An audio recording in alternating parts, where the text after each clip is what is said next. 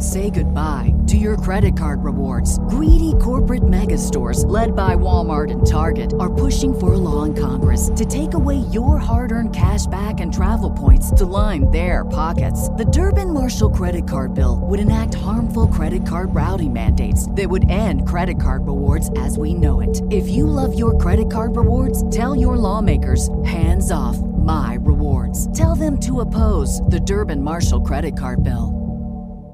The future is a hefty responsibility and not one that we take lightly. But then taking things lightly has never been what Hefty is about. That's why we've created the Hefty Renew program that turns hard-to-recycle plastics into valuable resources like park benches and building materials. To participate, simply fill up an orange Hefty Renew bag with accepted items, tie it up, and drop it in with your regular recycling. That's it. It's that easy. It's time to rethink recycling with Renew. Particular valued resources may vary by geography. More info available at heftyrenew.com.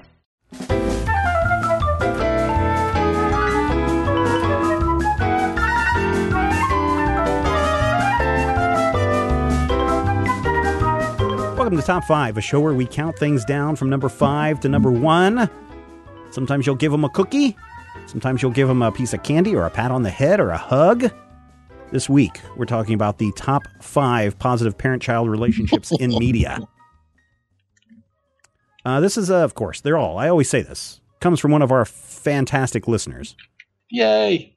Top 5 positive parent-child relationships in media. Dear Top 5, comics are second only to young adult novels in depicting parents that are either A, horrible, or B, absent/dead. Mm-hmm. But there must be some counterexamples. What are your 5 best examples of positive parent-child relationships in media?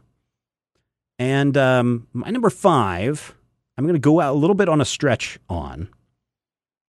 Because when we say media, we're talking about, radio, television, film, comic books, newspapers, podcasts.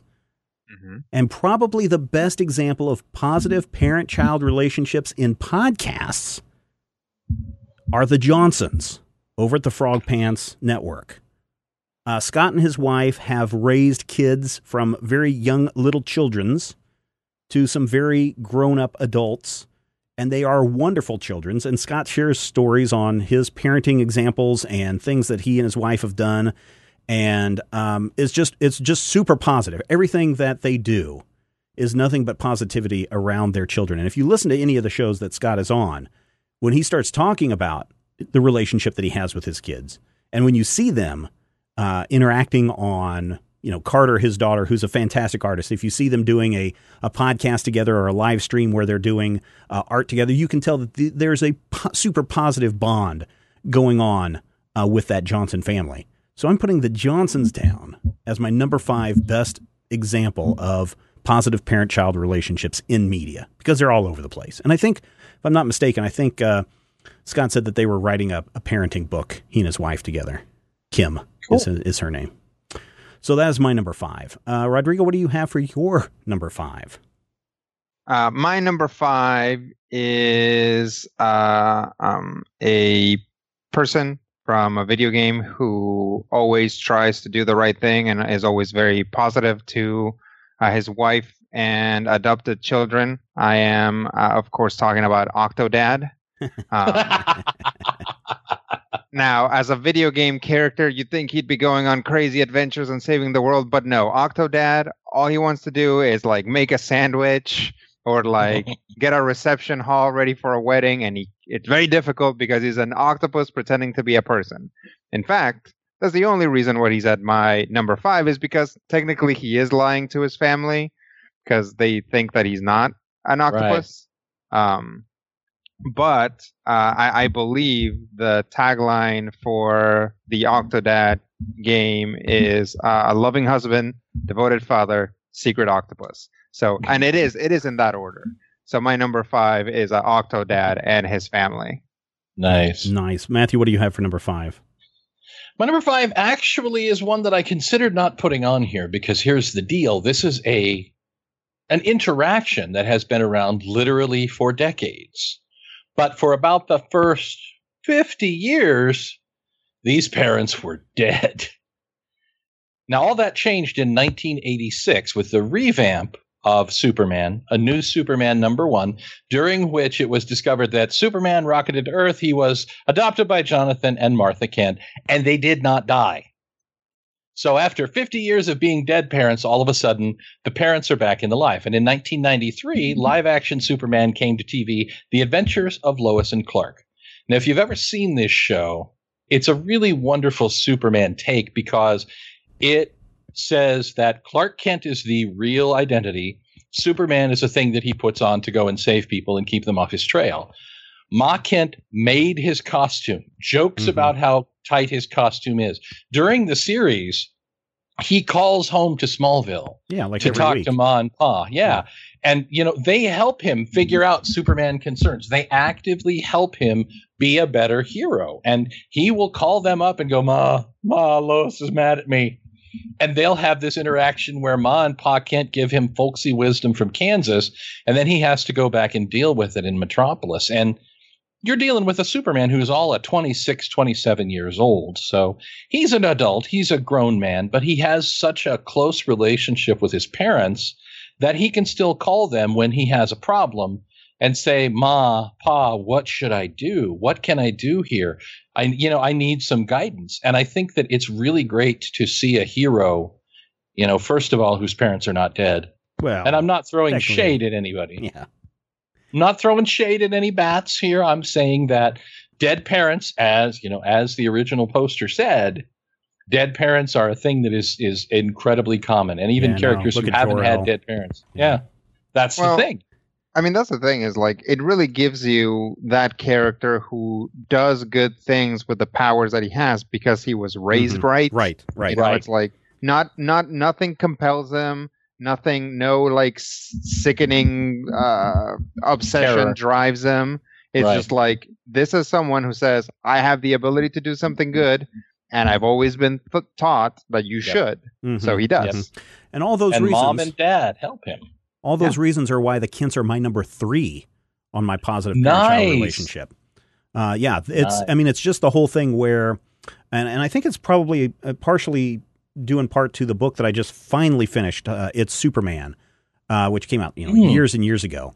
Like 1978. I think. No. It came out in 2010 or 11 or something like that. But Clark is troubled about, what is he supposed to do in the world? What is he supposed to do with his powers? Now, his mom has died, but his father is still around.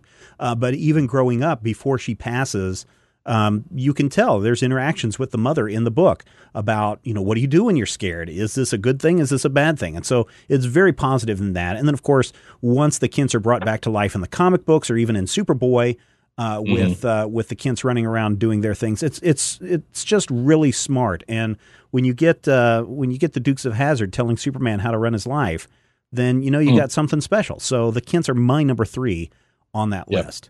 It's only half a Dukes of Hazzard. Right. Well, both of them showed up in the show. So, were they related in the show? They were cousins in the show. No, not in Dukes of Hazzard, but in Smallville. When Tom I never Wopat watched Smallville, but that's the one that I watched. Oh, okay. They were actually old friends and associates. Oh, okay, that's what it was. I barely remember that episode. That's probably the one that I kind of from when they used to run moonshine through Boss Hogg's territory. My #4, regardless of what you hear about what happened offset or what's going on with the actors today, when you go back and look at Full House and you look at the Tanners, that is my #4 example of positive parent-child relationships. Now, granted, everyone has to have an antic that happens. In fact, all of these examples, if you're looking on television, in the sitcom category, you run into this, here's an antic, now here's the result, and here are the parents not hitting their kid, not yelling at their kid, but, hey, we're a family, we're going to stick it together. And when you have your wife die, and you've got an uncle and a best friend who are coming in, and you're raising 3 kids together, then that's super positive. And regardless of what you thought of the show or the new show that's out there or, lives of these actors and actresses, I think the Tanners, the Tanner family, is a great example of a positive child relationship with parents in television. So that's my #4. Rodrigo, very disappointed in you, Michelle. Yeah. What do you have for #4? Yeah, does he ever say, you little S, what'd you do that for? He's like, I'm just he doesn't get mad. He's just like, I'm very disappointed in you, Michelle. If that is the worst that happens, if you're a kid and that's how your parents treat you, if that's the worst thing that happens in your life, man, I envy you. Rodrigo, what do you have for number 4? My number 4 is the Jetsons. Oh, okay. Yeah, so it's interesting because I thought a lot about this, and I was like, oh, what are some like popular cartoon dads? And I thought about Fred Flintstone with Pebbles. But Fred always has this kind of edge to him. He's always kind of trying to get rich quick. He's doing these things, and he kind of is kind of like that prototypical bumbling dad that would eventually lead us to Homer Simpson and Peter Griffin, right? Mm-hmm. George really seems like a guy who wants to do the right thing, and he just always makes dumb decisions, but that's not really his fault. Like, a lot of the problems that he gets himself into don't come from like, ha ha ha, I'm going to get one over on people. He's just kind of trying to do something correct, something nice, something good, and it kind of goes wrong for him. But he's always good to his kids. I think he's, interestingly, despite the fact that he lives in like the 30th century or something, he's kind of a man from a previous generation to this 30th century. And he's like constantly surprised by kids today, but he's never like really very negative to his children, even though like his like, especially I think in some episodes, Judy is just written as such a snot. Yeah. You know? Yes. Well, Judy is like the typical teen teenager, circa 1965. Right. Yeah. Which is weird because it's the year 2350. Exactly. So I kind of feel that the show kind of sometimes some of the antagonistic sources are both Jane and Judy, and that's played for laughs, not necessarily a great thing. But George is generally speaking like a good husband and a good father, and pet owner and robot owner. So. Yeah, so George Jetson, to me, is and his family is a good example of a good family dynamic. Yeah, Matthew, you're number 4. My number 4, strangely, is something that seems like it's probably way out of my normal wheelhouse, and that, my friend, is just proof that everybody has secret hidden worlds. But when you talk about romantic comedies, a lot of times in a romantic comedy setting, especially when you're dealing with teenagers and young adults, the parents are very poorly written. They're like the nudgy parents or the angry parents, or God help us, the absent parents. But a few years ago, Emma Stone, who is an actress that I really, really, really love, was in a movie called Easy A.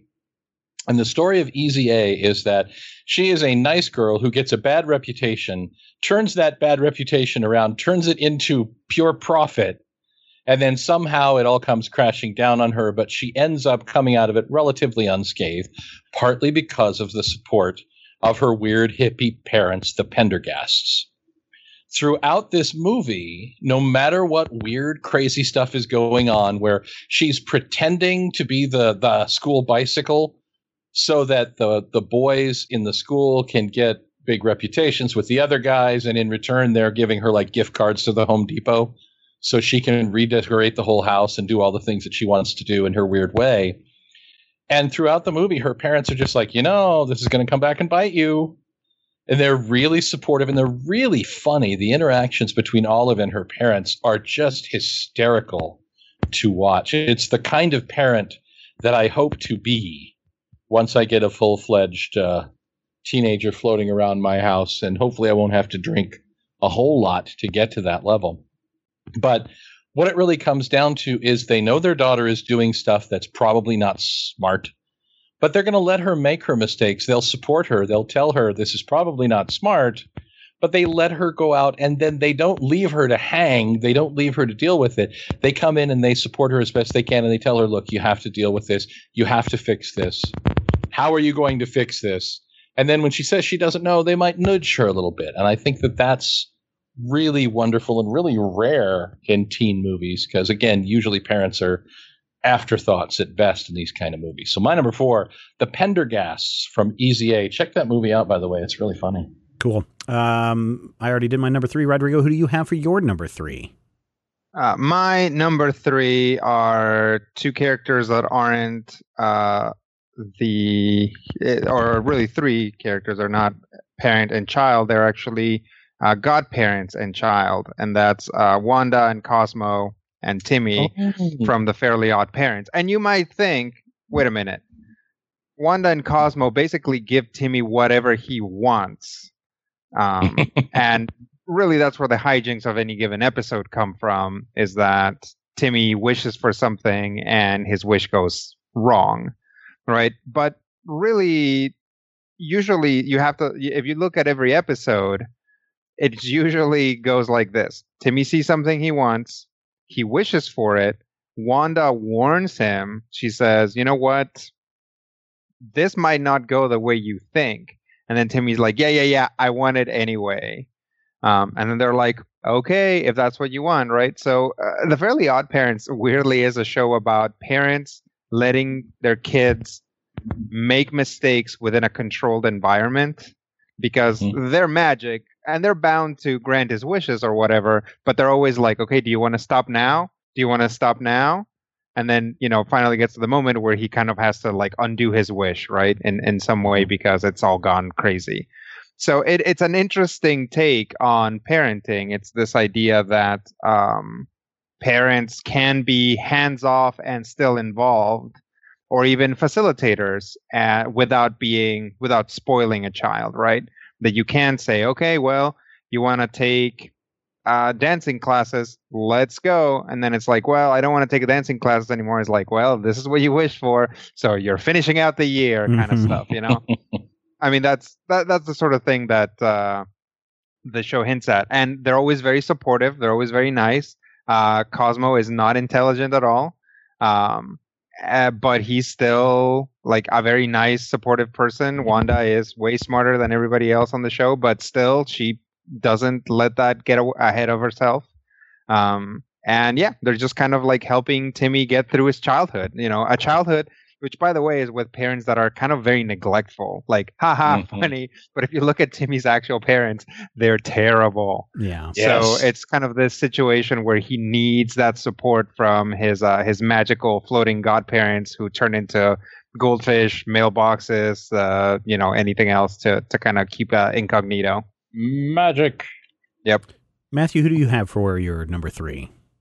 There's actually some magic in my number 3, but it's a different kind of magic. Was it the one you find in the old silk hat?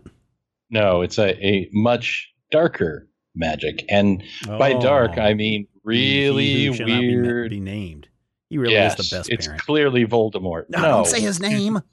I can say his name. I'm a muggle. But here's the thing. What about Beetlejuice? There is something really, really, just don't say the C word. There's something really, really compelling about that weird, dark aesthetic. And that weird, dark aesthetic, he said, talking over Stephen. Rodrigo talked a little bit about those 60s archetypes as they show up in the Jetsons in the future.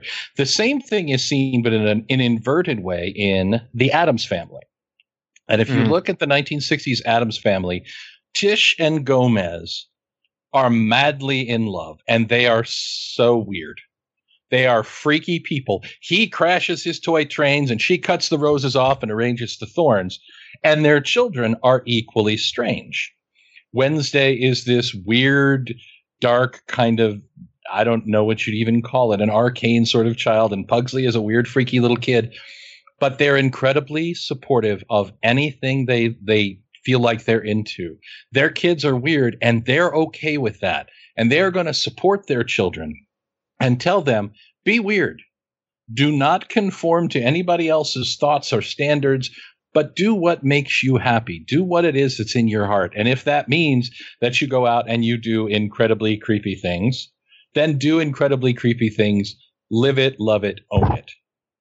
And I think that, the fact that Pugsley can go and hang from a branch by his teeth, or Wednesday can go out with her pet Black Widow spider, is really a testament to the kind of strength of character that these parents have invested in their children, and the fact that there's so much love in that family They clearly love each other. They clearly love their children. They even love creepy grandmama and Thing and cousin It.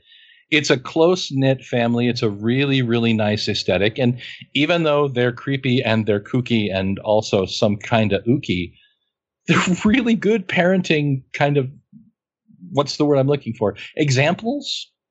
Yeah. I feel like if I were to be as good a father as Gomez Adams is, I'd be doing okay. I don't know if I can pull off pinstripes. No. But I'd be doing okay. All right, cool. We are up to our number 2s. And, when you're a young kid, probably somewhere in between the ages of 8 and 15, you do a lot of really stupid things. But instead of getting yelled at or getting smacked upside the head or the belt or the paddle or whatever that comes out, you need a father or a mother that are super understanding and just explain, hey, we know you're a stupid kid. It's not your fault that you do these dumb things and are constantly getting into trouble. You're naive. Someday, hopefully, you will grow up out of this. But until then, Beaver Cleaver, your parents will understand and explain things to you in a very nice 1950s, 1960s way. And if you think about no, if you're talking about Ward Cleaver and June, a couple of great parents, right? I mean, go do what you need to do, have fun, stay out of trouble. But if you do get into trouble, we'll be there and help explain to you why this wasn't the right thing to do, but we're not going to smack you upside the head. We're not going to take away your Nintendo. We're not going to, make you go without TV for a week. We'll just say, oh, Beaver. And then next week, we'll hope your antics are a little bit more in line. So my number 2, The Cleavers, Ward and June from the TV show The Cleavers. Leave it to Beaver. Leave it to Beaver. Leave it to The Cleavers. That's the name of the show. Yes, leave it to Cleavers. Rodrigo, what do you have for number 2? My number 2 is an adoptive family, all of who are very supportive to each other. Because basically the show centers around a kind of an already extant group of 4 people, and then an adoptive son comes into the mix, and it's kind of partially about them dealing with that and the fact that he doesn't look like them and he's not like them. I'm talking about the family from Dinosaur Train, if you're familiar. Yeah, Dinosaur Train. That's Dinosaur right. Dinosaur Train never going by. Yeah. Yep. Soul Asylum, it's a great album. Yep. So the family of Dinosaur Train is Mr. and Mrs. Pteranodon, who have 3 kids. Children, yeah, 3 children. And then to this family comes another egg that ended up in their nest, and it's a little Tyrannosaurus named Buddy. And they're like, well, I guess you're our son now. And so they kind of embark on this ongoing adventure to learn all about dinosaurs and stuff. I think to explain to Buddy that it's okay to be different.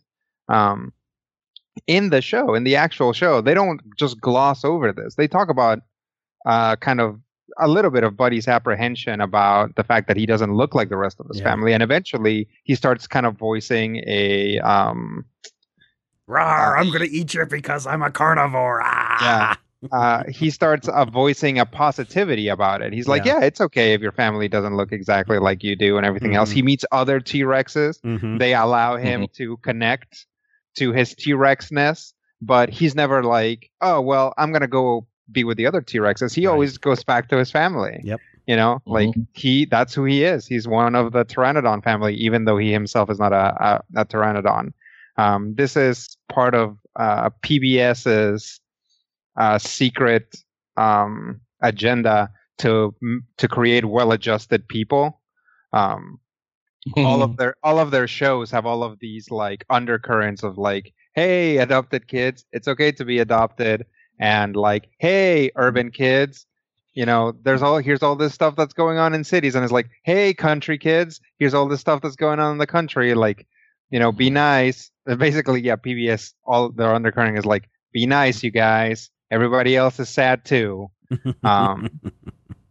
So yeah, my number 2, the family from Dinosaur Train. Very cool. Matthew, what do you have for your number 2? My number 2 takes me back to the 1990s, to Rodrigo's youth. Yes. A time when Friday nights were time for ABC. And you sit and you would watch your ABC. What do they call that? Must-see TV? TGIF. TGIF. Yep. That's right. Yeah, because I didn't watch all of it. I only watched one show. And that show, Boy Meets World, featured a young boy named Corey who was kind of a fatuous little jerkwad most of the time. But it's okay because he's the protagonist. The protagonist can be a fatuous little jerkwad. I mean, it worked for Ted Mosby. It worked for those people from Friends. And it worked for Corey because Corey had friends and he had school and he had a big brother with whom he had this contentious relationship. And he had a girlfriend who wasn't actually his girlfriend, whose backstory got retconned like 5 times, but that's okay. Oh, yeah. Brutally. All of their backstories actually got retconned like crazy.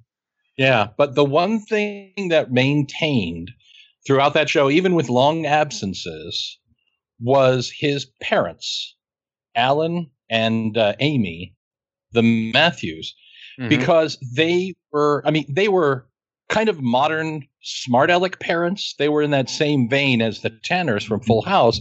And they would actually, they would tease their son and they would occasionally go, "Oh, you're being an idiot, kid." But they would always be there and they would support him. And there's an episode very late in the run where he is married to Topanga and moved out and he's having trouble trying to figure it out. And he goes to his dad and he's like, Dad, I need your help. And he's like, "Son, you're a man now. I can't help you anymore. I've given you everything that I can, and now you get to go figure it out." And it's a moment where when I first saw it, it felt really cruel. And then I saw it again, and I saw the regret that Alan felt in having to tell his son this because he wanted to help. But it's at a point where now Corey has to figure it out for himself. And the episode that really cements it is an episode where Eric, the big brother, and Corey are vying for Alan's attention. And Eric, who at this point is just a flat-out lunatic, tells a story at the art gallery of how this particular sculpture, which doesn't look anything like what he's describing, is actually about a monkey who had 2 monkey babies but only 1 coconut, and how the monkey was struggling with trying to make that 1 coconut be enough for both of the monkey babies. And Alan realizes what his kid is telling him, and it's this moment where you're not sure whether Eric is really telling his dad, "Dad, I know you're doing the best you can to split the coconut between 2 monkeys." But of course, he's got one son who's this fatuous little jerkwad, another son who's literally insane. But at the end of the episode, there's this beautiful moment where they walk out and they have an understanding and they pat each other on the back. And as they walk away, you see the name of the sculpture is Monkey with Coconut. Nice. That doesn't have anything to do with being a good parent. I just think it's a great little fill-up at the end. But Alan and Amy try really hard to not let their sons and their daughter, who disappears for a season and a half, be terrible people. They lampshade that. Yeah. She comes downstairs in season 5 after not appearing since season 2, and she's like, "That's the longest timeout I've ever had." Yeah. All right, but everyone. It's really, really tough. All right, we are to our number 1s. And if you are a wife who has lost her husband, and you've got girls to raise, or if you're a husband who has lost a wife and you have boys to raise, you better do it the best you can. But if one day that man and that woman meet and they decide that they must form a family, is it more than a hunch? Then, yeah, I think that the hunch is that if you're going to form a bunch of people in your family, then you got to be some really, really understanding parents, because by the time those kids hit puberty, hey, I'm not related to you, and I've got the whole attic to myself. Oh, God. Or if you play basketball in the house and you break your mom's favorite vase, you got to be understanding. In fact, you're such great parents.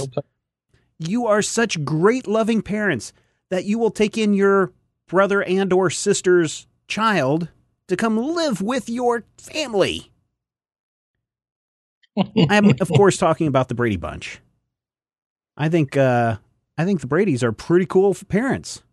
I mean, Mike does get angry maybe occasionally, but he's not like, "You're grounded. That singer of the Monkees will never visit our house now. He's never like that. And, of course, what's her face? Mrs. Brady, because you never call her by any other name but Mrs. Brady.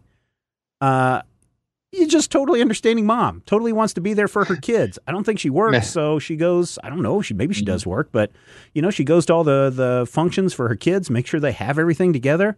She's got to keep a house running with, 6 kids running around. Mm-hmm. Brady Bunch. I'm talking about Mike and Carol Brady. They're probably the best example of positive parent-child relationships in media. Mrs. Brady, if you're nasty. Mrs. Brady, if you're nasty. That is right. Rodrigo, what do you have for number 1? You have to give Mike credit.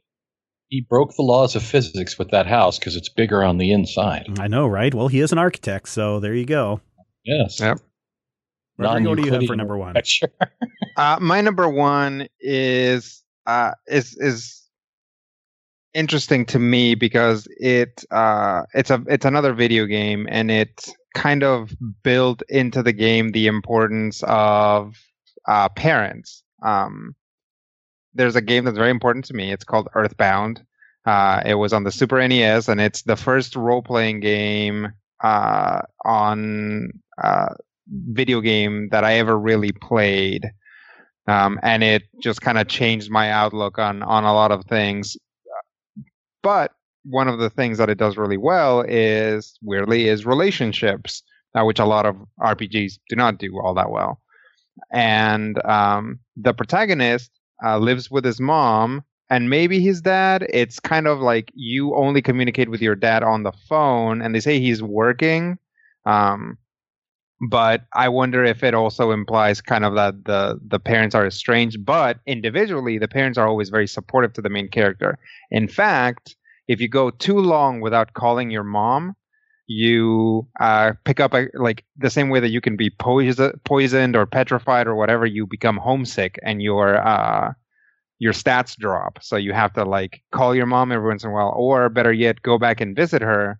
And she'll make you your favorite meal, and you can hang out with her, and then your homesickness will go away. Your dad is also very supportive. He's always working, so he's where your money to fund your galactic adventure comes from. And he always you call him to save the game, so you call dad to have a chat about what adventures you've been having. The game saves, and he's like, oh, by the way, I put a little money in your account. It's the parents from Earthbound are this like ingrained part of the system in a way that like, a lot of like your orphan, like magical orphan type characters are not. You go back at the end and you can go back to your family. It's something that is almost rare to see in games that are almost always kickstarted by parents dying or some major cataclysm, or just have these characters that pop out of nowhere, like completely made, and you're like, well, where does this person come from? It's like, well, in Earthbound, you start out in your bed, in your room, and then you go from there, and you meet a lot of weird critters, but your parents are always there when you need them. So my number 1, the parents from Earthbound. There you go. Matthew, you wrap it up with your number 1. Did somebody say magical orphan? No. I did. You did. Hooray. Because that leads right into my number 1. Here's the thing about my number 1. It is very, very difficult to perceive at the beginning of the interaction exactly what is going on between this character and his father. But once it becomes clear, it is 100% clear that Greg Universe may be the most devoted dad in the history of the world. And here's why. Greg Universe fell in love with a woman who actually turned out to be an alien rock person from another planet. Mm-hmm. They had a child together, but in so doing, she had to give up her physical form, in essence dying in childbirth, to give him a son. And as the series Steven Universe begins, we see that Steven is growing up with the Crystal Gems, 3 more alien shapeshifters, who are teaching him how to use his alien nature and powers. But his father is still a part of his life. His father lives in a van, and I'm not going to say down by the river because it's actually oceanfront.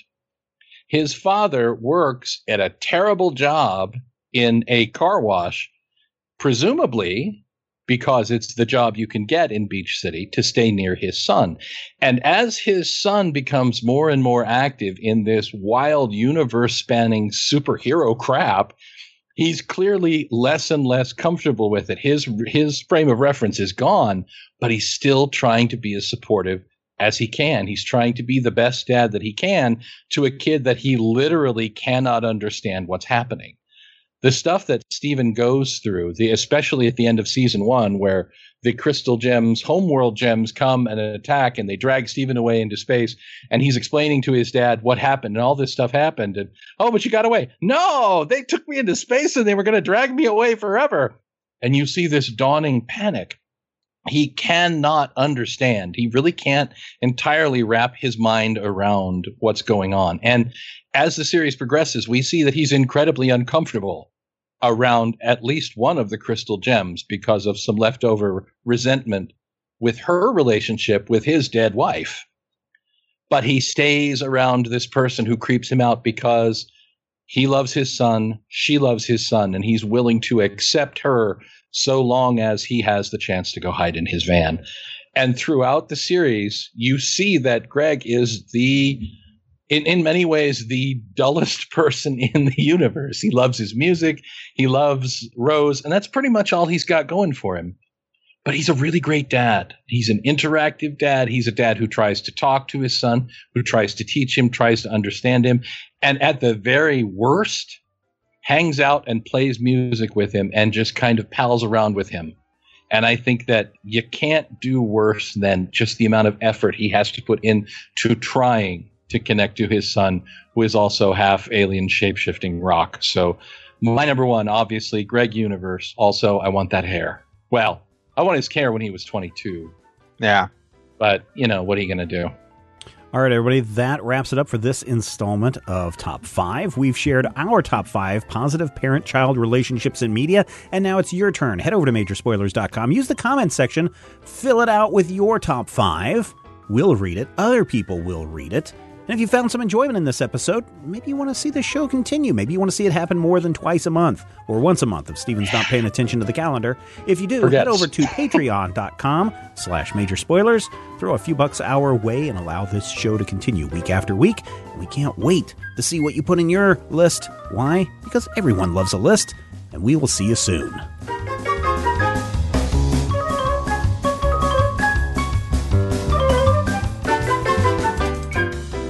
This podcast is copyright 2016 by Major Spoilers Entertainment, LLC.